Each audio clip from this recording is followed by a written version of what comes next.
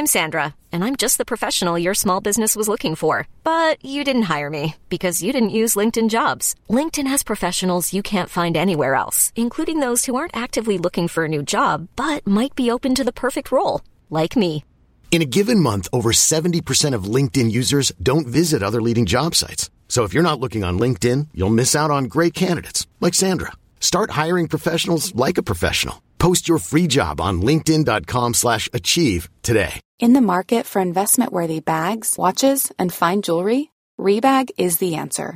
Rebag is a luxury resale platform where each piece is carefully inspected by experts to ensure quality and authenticity. Use Rebag to buy and sell finds from the world's top brands, including Louis Vuitton, Chanel, and Cartier. Head to Rebag.com and get up to 15% off your first purchase as a member with code REBAGNEW. Shop today at Rebag.com. That's REBAG.com. And use promo code REBAGNEW for up to 15% off your first purchase as a member. Hi, I'm Daniel, founder of Pretty Litter. Did you know cats tend to hide symptoms of sickness and pain? I learned this the hard way after losing my cat, Gingy. So I created Pretty Litter, a health monitoring litter that helps detect early signs of illness by changing colors, saving you money and potentially your cat's life. Pretty Litter is veterinarian developed, and it's the easiest way to keep tabs on your fur baby's health right at home. Go to prettylitter.com and use code ACAST for 20% off your first order and a free cat toy. Terms and conditions apply. See site for details.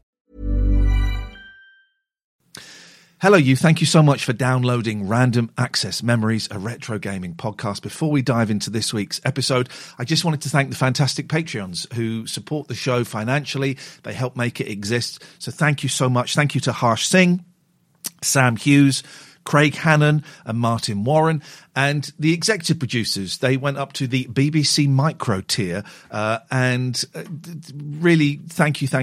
We got some new ones this week. Thanks as always to Matt Stanley Evans. Matt's been there from the start. Really appreciate that. Really enjoy reading your emails as well. Mark Gidley and at Woodpunk.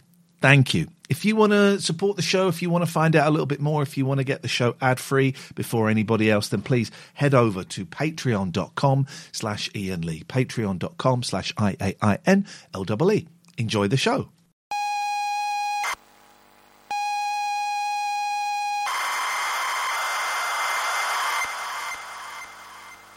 This is very exciting. Now, this week, I'm joined by Kevin Toms. Now, well, shall we dive straight in to your part in gaming history? I know there's loads of other stuff that I want to talk about, okay.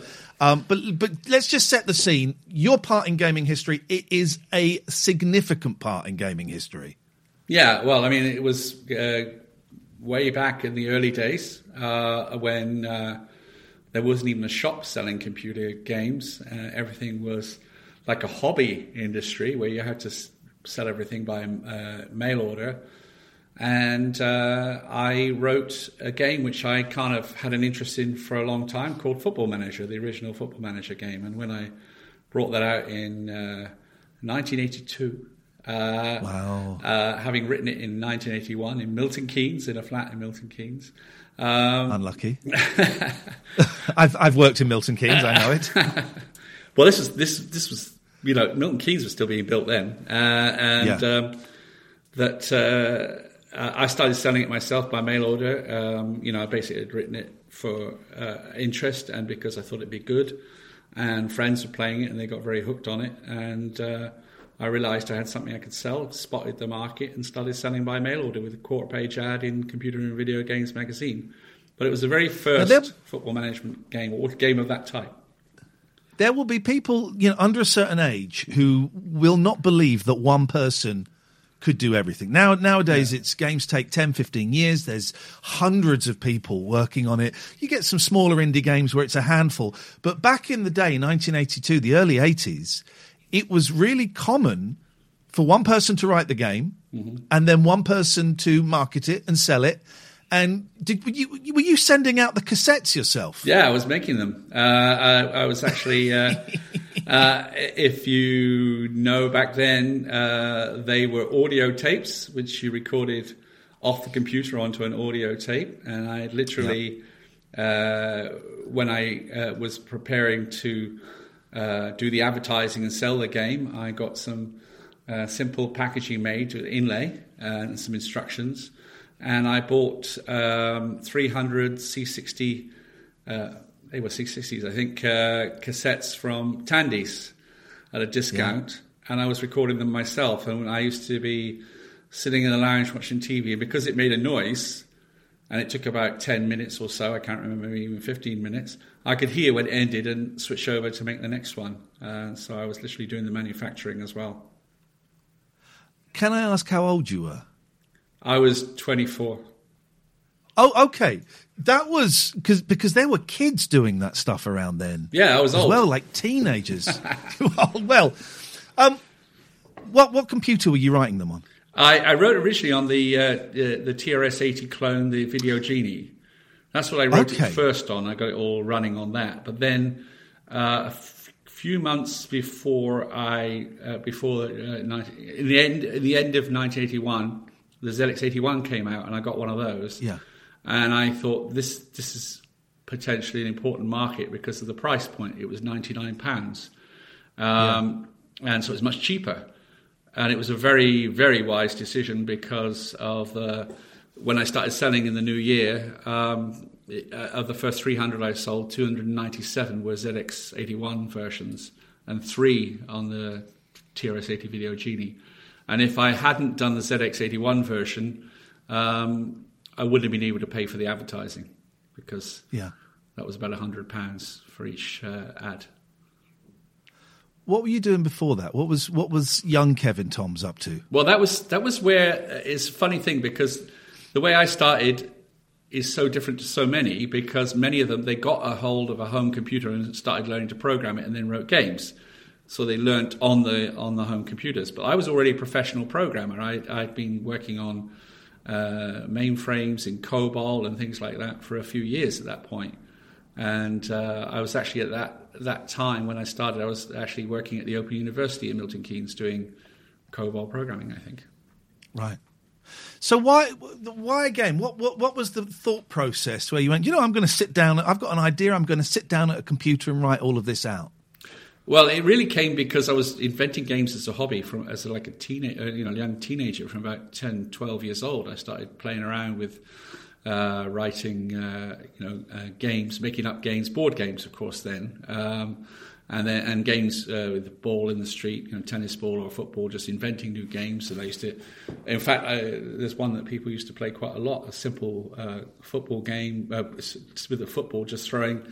It called throwball. I invented it. You had to throw the ball and try and bounce it off the edge of the curb opposite, where there wasn't so many cars, so it was less dangerous. Yeah. And loads of people used to play that. We used to call that curbsies where we were. That was curbsies. Well, I invented it. That's fantastic. How many of those tapes did you post out? When it was mail order, it was hundreds.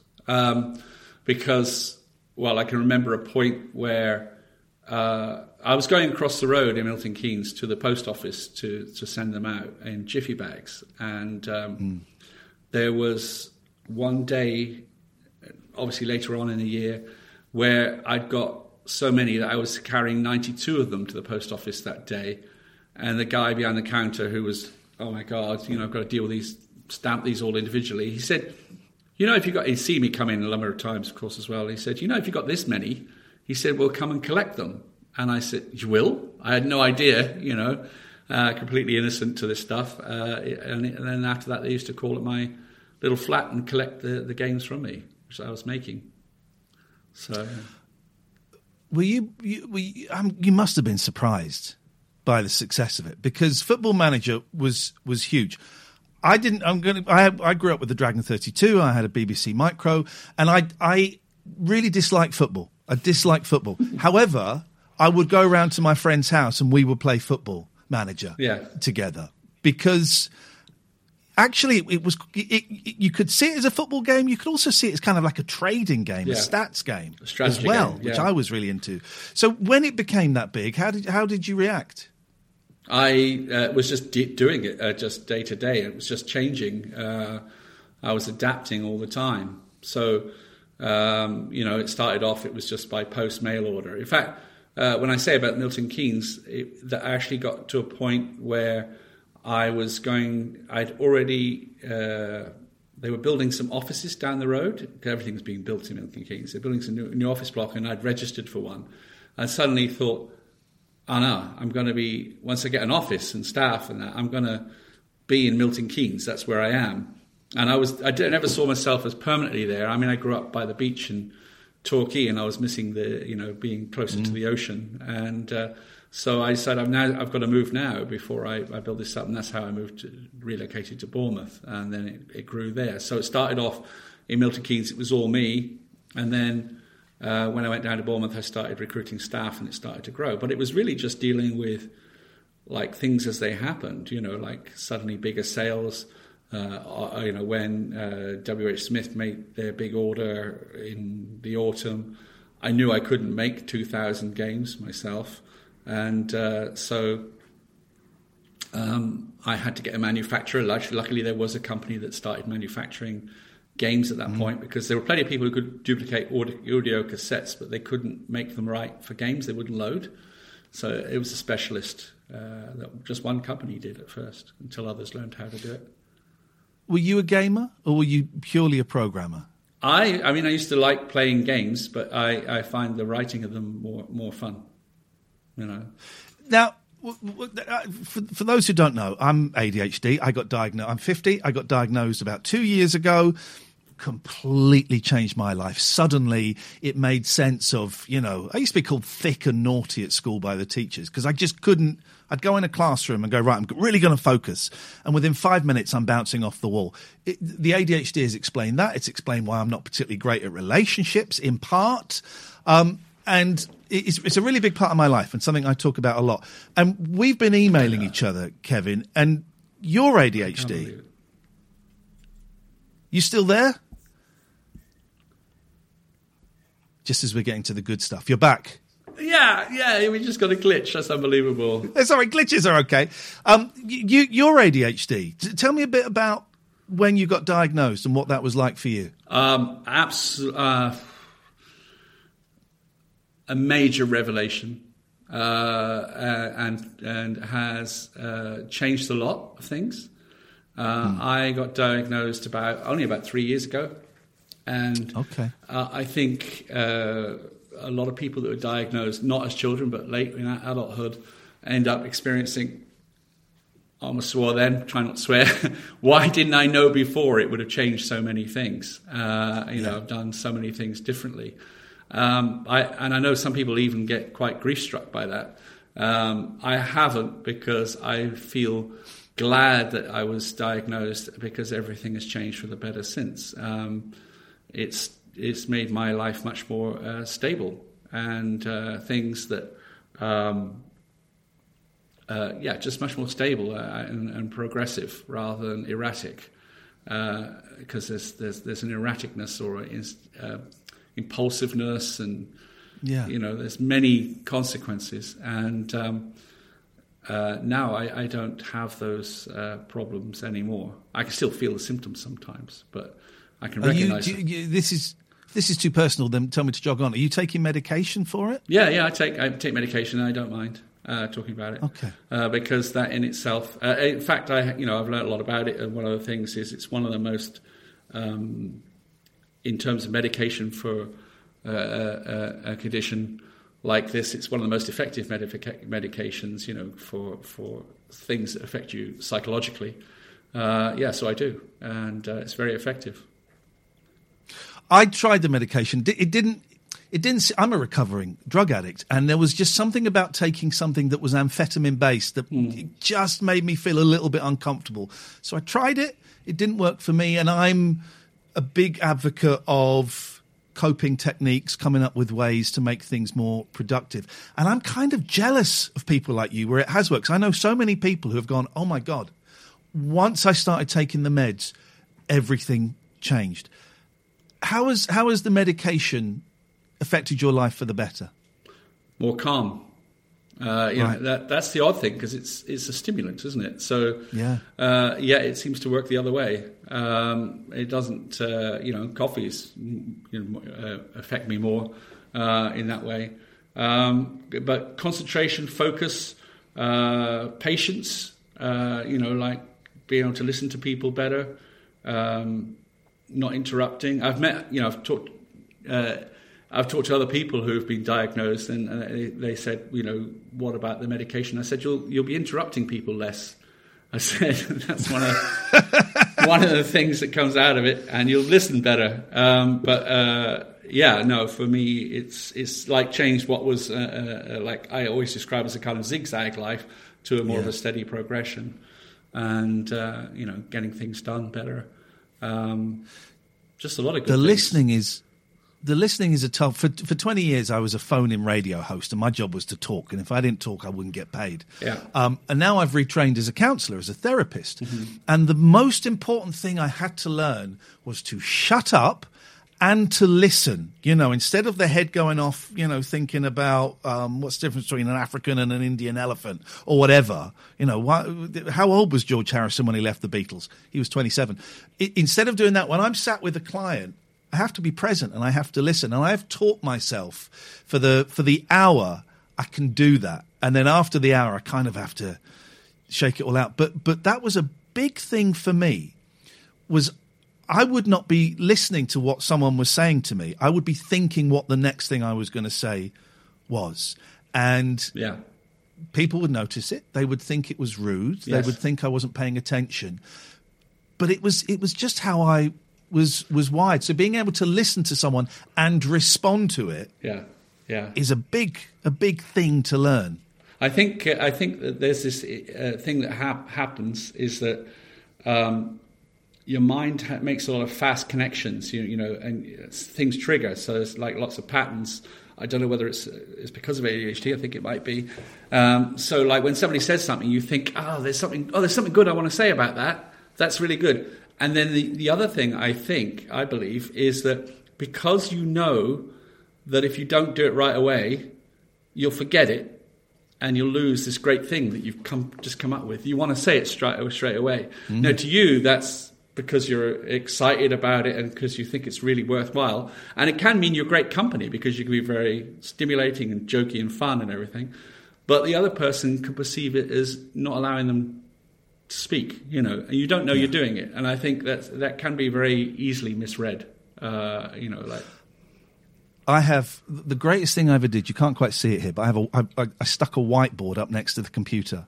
So if I'm doing something online, or if I'm working with a client sometimes, and an idea comes, just write it up on there. Now, most of it I don't remember what any of it means. However, the simple act, this is one of my coping mechanisms, the simple act of writing something down can be enough just to get it out, or as a reminder of something that I want to look up or investigate further. How are you with the ADHD tax, the buying stuff, starting new hobbies, and then when it comes going, what did I buy that for? You any good with that? Oh, yeah. I think the other things, if I was to say what shows looking back as well, is the fact that I've lived in 7 countries and I can remember moving 14 times in 10 years. And wow. I also spent a long time as a contractor, an independent contractor. That suited me because I would change jobs quite regularly every few months. But staying long term in a permanent job.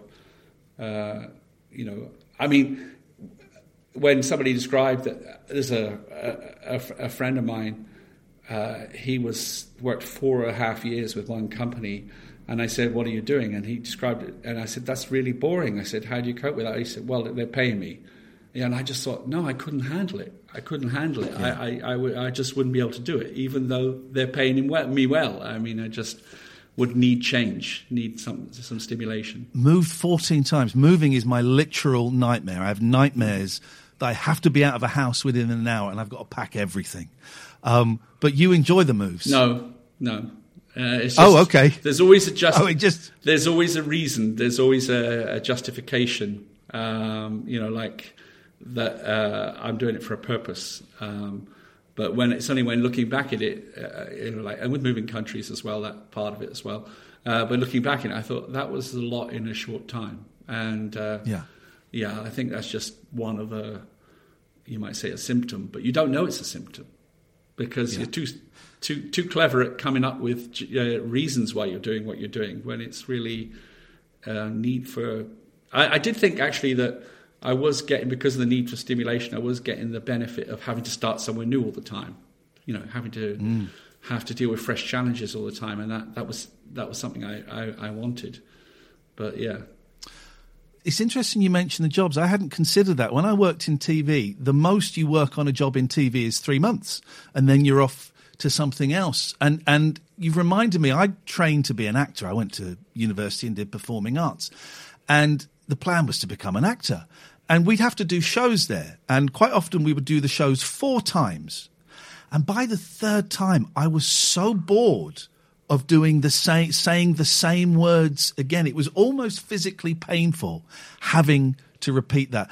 And I was so scared when I was young. I grew up in Slough, and we were trained in the school, basically to go into the Slough trading estate and work in offices. No disrespect to anyone who's worked in an office. I've done it. I used to get so depressed and scared, Kevin, that would be my life because of the boredom, the repetition. Yeah. I couldn't handle that. And it's really interesting that you bring that up as something.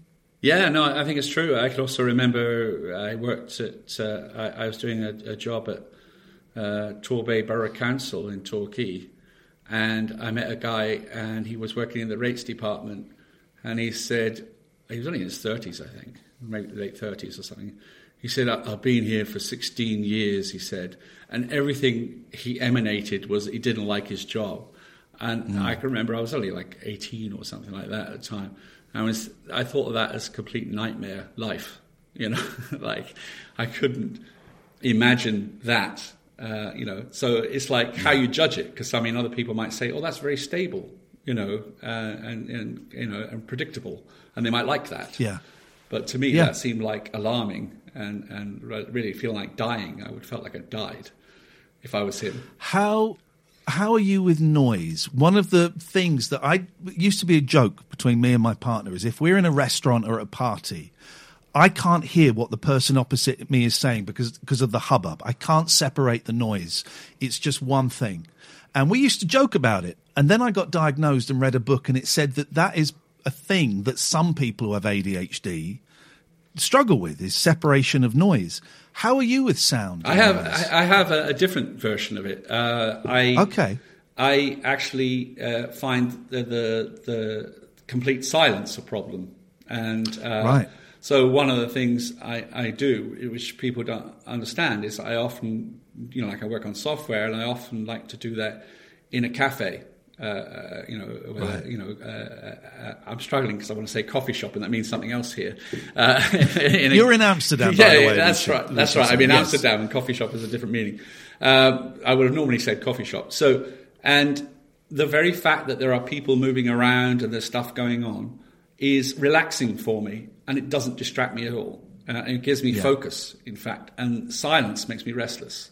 Sitting in a quiet room, it's more likely to make me restless if I don't have some noise on. So I have a different way of reaction. It is reacting, but it's reacting preferring stimulation as background, noise as background. What do you have to have the radio on to fall asleep? No. I've got, you can do that silence. I've got a good mastery of that now. Yeah, I've become very good at sleep, actually. Yeah. Really? Years of practice. Yeah. Years of practice. Hiring for your small business? If you're not looking for professionals on LinkedIn, you're looking in the wrong place. That's like looking for your car keys in a fish tank. LinkedIn helps you hire professionals you can't find anywhere else, even those who aren't actively searching for a new job but might be open to the perfect role. In a given month, over 70% of LinkedIn users don't even visit other leading job sites. So start looking in the right place. With LinkedIn, you can hire professionals like a professional. Post your free job on linkedin.com/achieve today. Hi, I'm Daniel, founder of Pretty Litter. Cats and cat owners deserve better than any old-fashioned litter. That's why I teamed up with scientists and veterinarians to create Pretty Litter. Its innovative crystal formula has superior odor control and weighs up to 80% less than clay litter. Pretty Litter even monitors health by changing colors to help detect early signs of potential illness. It's the world's smartest kitty litter. Go to prettylitter.com and use code ACAST for 20% off your first order and a free cat toy. Terms and conditions apply. See site for details. That sounds good, doesn't it? What were you like at school? Looking back, and you talked about the grief. I run some ADHD workshops as well, and you're right. The grief that people look back and see perhaps wasted opportunities, wasted relationships. Yes. When you look back at your school years, how do you feel about that, and what were you like? School was tough for me. I don't know how much I was affected. I mean, it would have been affected. It must have affected me. But I was quite. People find this very hard to understand if they meet me now. But I was a particularly shy person when I was at school. I had, very little self-confidence. I think I felt different. I think that was, I felt abnormal. So I was, but I mean, it was like a different experience at school, really. I've heard it described by people, and this fits perfectly, that it's like they missed the day or the week at school where people were taught how to have small talk and how to socialise properly. Because I have struggled with small talk my whole life. Again, I'm really, really shy. And, you look back at my CV, you can't be. I've had to learn the script for small talk because I don't know how you do it. So I've learned that you ask people how they are. You ask people how their family are. You ask them what they do for a living. I've had to learn that. And I watch people at parties, and I don't really go to parties, but I watch other people interacting and meeting people and think, how do they do that? How are they not completely clenched up in terror and completely uncomfortable feeling? Yeah, well, I mean, I have different challenges there in that I can't. They'll tell me everything about themselves, and then I won't remember it. Yeah. Okay. All right. Well, here's the one. How are you with faces and names? Do you recognise faces? Can you remember names? I've actually just. It's like all my problems, but I was listening to Emily Maitlis on a podcast earlier on, and she suffers from the same thing as I do: facial blindness. That's a huge challenge. So I can't recognize people until I've seen them a few times. And so it helps if they're wearing a name badge or something. But I don't know. I think it's unrelated, but it's remembering someone's name, very hard as well. It is common with ADHD. I think it's called prosopagnosia or something, the facial blindness. Okay. I have it. I now have... learn. I used to say, "Oh, nice to meet you," and people would say, "Oh, we worked together 6 months ago," and it can come across as arrogant. So now I've learnt the line of, "Have we met? We've met, haven't we?" And then if you're right, fantastic, and if you're wrong, you look like a slightly bumbling thing. But I do think it is part of ADHD. Well, certainly is for a lot of the people I've worked with. Oh, okay, that's very interesting because I didn't know there was a link, but. It's a real problem because, you might have spent quite some time talking to someone and they meet you again and they recognize you immediately and you're thinking, I can't think who this person is. I know I sort of know I've met them before, but that's all I remember. I can't remember the context, can't remember the name, and they might have spent quite a bit of time with you. It's very annoying. So that's where it's socially very... very problematic, isn't it? Because you feel like you're being rude, and it's kind of worse for me as well because I'm 6'5", and so distinct looking as well. So people always remember me because I'm so tall, and I always say I wish they would all have different color hair or something like that, so I can remember the person with the blue hair. So, it's interesting you mentioned being recognised. Going back to the game, because you brilliantly, this is a stroke of genius, you put your face on the cover of the game. Kevin Toms, Football Manager, and there's a picture of you, big bushy hair, big beard. Yeah. I don't think that had ever been done before. No, and I thought it was very predictable at the time because what was happening was, I'd written the game and I was... selling it by mail order, and I started attending computer game shows.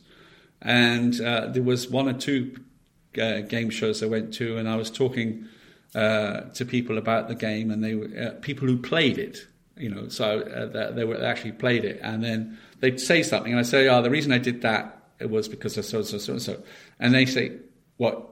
You wrote the game?" And I said, "Yeah." and they thought I was a salesman. So so I said, yeah. And then they got really animated and everything, and started asking me a lot more. And I thought, well, hang on. This is, although I'm selling this thing in a cassette, it's my design, my way of writing it, and obviously I just saw an analogy with music and books. I just thought, nobody cares what record label a band is on. It's the band you like because you like their style of music. Yeah. The same with an author of books. You like the way he wrote that book. You'd like to buy another book by him. And I thought, surely computer games is the same, especially as I'd written it entirely myself as well. And I thought that way people will know it's mine. And also I'm, in a way, giving credibility to it. Say I'm prepared to put my name to this game. Yeah. I think it's good. And luckily it was good. It was very good. Very good. I met you very briefly at a kind of a retro gaming. I've just dived back into the retro gaming thing after flirting on the fringes. Met you very briefly at an event in somewhere West London, something like that. And you go to these events and give talks, and then people come up and ask for photos and get you to sign their copy of Football Manager. Yeah. That's incredible that 40 years later, your game and so many of those games still stand the test of time and have a huge following. I imagine that's very flattering for you. Yeah, and it was like, I knew the game so well. I knew people liked it. But it was really the age of the internet that really brought that back to me.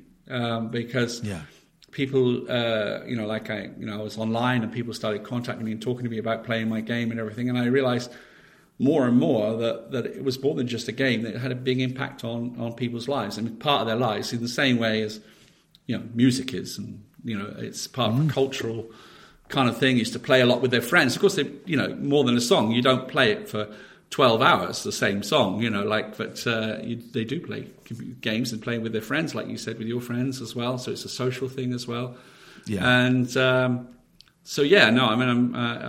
appreciative of that, and I like people. So it's nice to do that and talk about it as well.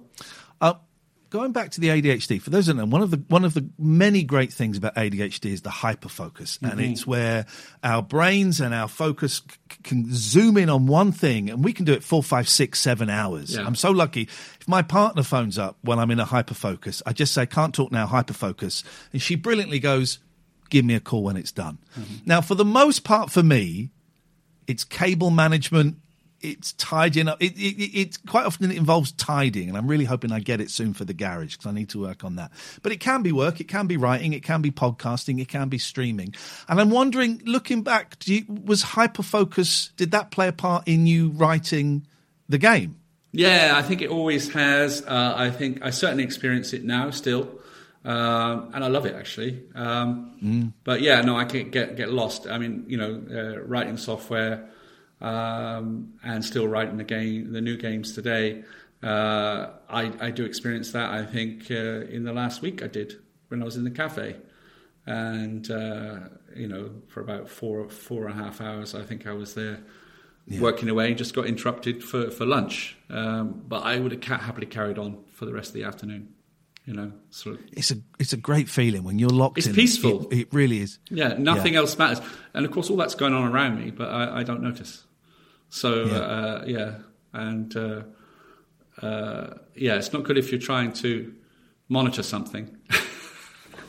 But if it doesn't matter, it's great. It's great, yeah. What happened with... So Football Manager, huge success. Football Manager 2, what was the progress? Football Manager 2 was very successful, actually, but it wasn't so pleasant for me to do. It was the number one seller for 3 months continuously. Wow. And sold lots of games. But the experience of writing it where I was no longer, writing all, just on my own. I had a team of guys doing graphics all around the country. And it was a more stressful experience. But so I produced a good game. But I don't feel it the same way as I feel the original one, right? Writing of the original one. Looking back on all the games, the way the business progressed, would you have done anything differently, do you think? Oh, absolutely. Go on. Well, hindsight is 20/20 vision. Actually, we've been talking about ADHD. It might have affected the way I was making decisions, because the most pure, the most obvious thing I would do now, and I would probably think of it that way now, is I would, because Football Manager, the original Football Manager, was successful, I would think, okay, how can I incrementally develop that further? But I switched to doing other things. I switched to doing another game about software, which was a good game, and I did a President, and then eventually, not until I'd sold the company did I get back to Football Manager 2. So I would have just carried on a steady progression and not think I need to do something completely different, which is the kind of way I was reacting at the time. And that would have been a better choice. The one bit of information I was lacking, which would have helped me, is that now with the internet, you can get direct communication back. Then all I would get was the occasional letters or meet somebody at a show. The sales were there, but I didn't get that sort of so much of the sense of what it was meaning to people and how committed they were to the game and what their thoughts were about the game, like I might do now, where they say, could we have this? Could we have that? Is this possible? Is that not possible? But that was just when it wasn't available to me at that time anyway. Didn't have that information. So that would have affected my thinking as well. Yeah. Still writing games? I have a Kevin Toms Football Manager on my phone. Is that the most recent? That is. So what I did there was a few years ago. I was in Canada at the time, one of my travels. And I put out online, I said, I do mobile software, for iOS and Android. And I could rewrite my original game for mobiles, anybody interested. And I got a very positive reaction. And so I started on it. And then I spent, I think it was about 18 months in total writing that. And then it was basically a complete fresh write of the original Football Manager game, but for mobiles. So it is a very strong retro feel. It has the gameplay is very, very close, but I didn't need to look at the code or anything in the original. I just wrote it from scratch because I knew how it played, and I've enhanced it a bit. And people play it a lot. They literally play hundreds of seasons on that game, and then it just got to a point a few years back, or a couple of years back now, where people were starting to ask for more features. I was adding some, which I felt were worth it, and then I said, look, if I start adding that kind of feature, I'm changing the game. Do you want me to do that? And the general response, most people said, no, it's kind of a classic design. Keep that. No, don't do that. I said, well, I'm going to start a new project then. So that's what the other football management game I do is. It's called Kevin Todd's Football Game at the moment. And that's one thing I found was because of all the different football type games, putting my name on the front, funny enough, it kind of links right back to doing it in the origin when I did it the first time, is the best way for people to find my games. So, when they look for Kevin Toms on the App Store, they can find App Stores, they can find my game. So this one, though, that I'm writing now, I've got a released version. It's like a minimum viable game that's on the App Stores. It's free to download, and it's advertising supported. But I've got another version, like the next version in the works, and I'm deciding at the moment whether to release that interim version or do a kind of version 2 in the new year in January, probably. Yeah. But it's evolving nicely, that game, and that's a long-term evolution product. So I'll keep the straightforward gameplay that I do. I'm not going to add lots and lots of statistics or anything like that, because that's for someone else to do. But I focus on the gameplay and the fun and the pick up and play. I mean, one of the things that got me to do it was people who used to play my original game say they don't want the big complex stuff, that the other football manager might say is now. They say because they haven't got the time. And, they just need something they can just play and get back to. But, of course, you get the save game, so you can always continue from where you left off. So the Football Style Manager, or Kevin Todd's Football Manager, is a rewrite. Kevin Todd's Football Game is a new evolution. Kevin, we're done. I want to say thank you. Thank you for coming on this. And also thank you for writing those games, for making Football Manager back in the early 80s, because I had so much fun playing it. Say, I'm not a football fan, didn't like it, but I had so much fun playing that game. And, also you guys, you were the pioneers of video game making. You helped shape the industry. You helped make home computers what they were. If there weren't people like you turning out games of that quality, it could have gone a different way. So thank you so much, Kevin, for everything you've done. It's really appreciated. Thanks. I appreciate that. Yeah, we weren't thinking about movie licenses or anything like that. We were just thinking of those days of how to write another good game. And I think that was a good drive we had in those early days. Fantastic. Planning for your next trip? Elevate your travel style with Quince. Quince has all the jet-setting essentials you'll want for your next getaway, like European linen, premium luggage options, buttery soft Italian leather bags, and so much more. And it's all priced at 50 to 80% less than similar brands. Plus, Quince only works with factories that use safe and ethical manufacturing practices. Pack your bags with high-quality essentials you'll be wearing for vacations to come with Quince. Go to quince.com/trip for free shipping and 365-day returns. Hi, I'm Daniel, founder of Pretty Litter. Cats and cat owners deserve better than any old-fashioned litter. That's why I teamed up with scientists and veterinarians to create Pretty Litter. Its innovative crystal formula has superior odor control and weighs up to 80% less than clay litter. Pretty Litter even monitors health by changing colors to help detect early signs of potential illness. It's the world's smartest kitty litter. Go to prettylitter.com and use code ACAST for 20% off your first order and a free cat toy. Terms and conditions apply. See site for details. Even when we're on a budget, we still deserve nice things. Quince is a place to scoop up stunning high-end goods for 50 to 80% less than similar brands. They have buttery soft cashmere sweaters starting at $50, luxurious Italian leather bags, and so much more. Plus, Quince only works with factories that use safe, ethical, and responsible manufacturing. Get the high-end goods you'll love without the high price tag with Quince. Go to quince.com/style for free shipping and 365-day returns. Really nice to meet you properly. All right. Thank you.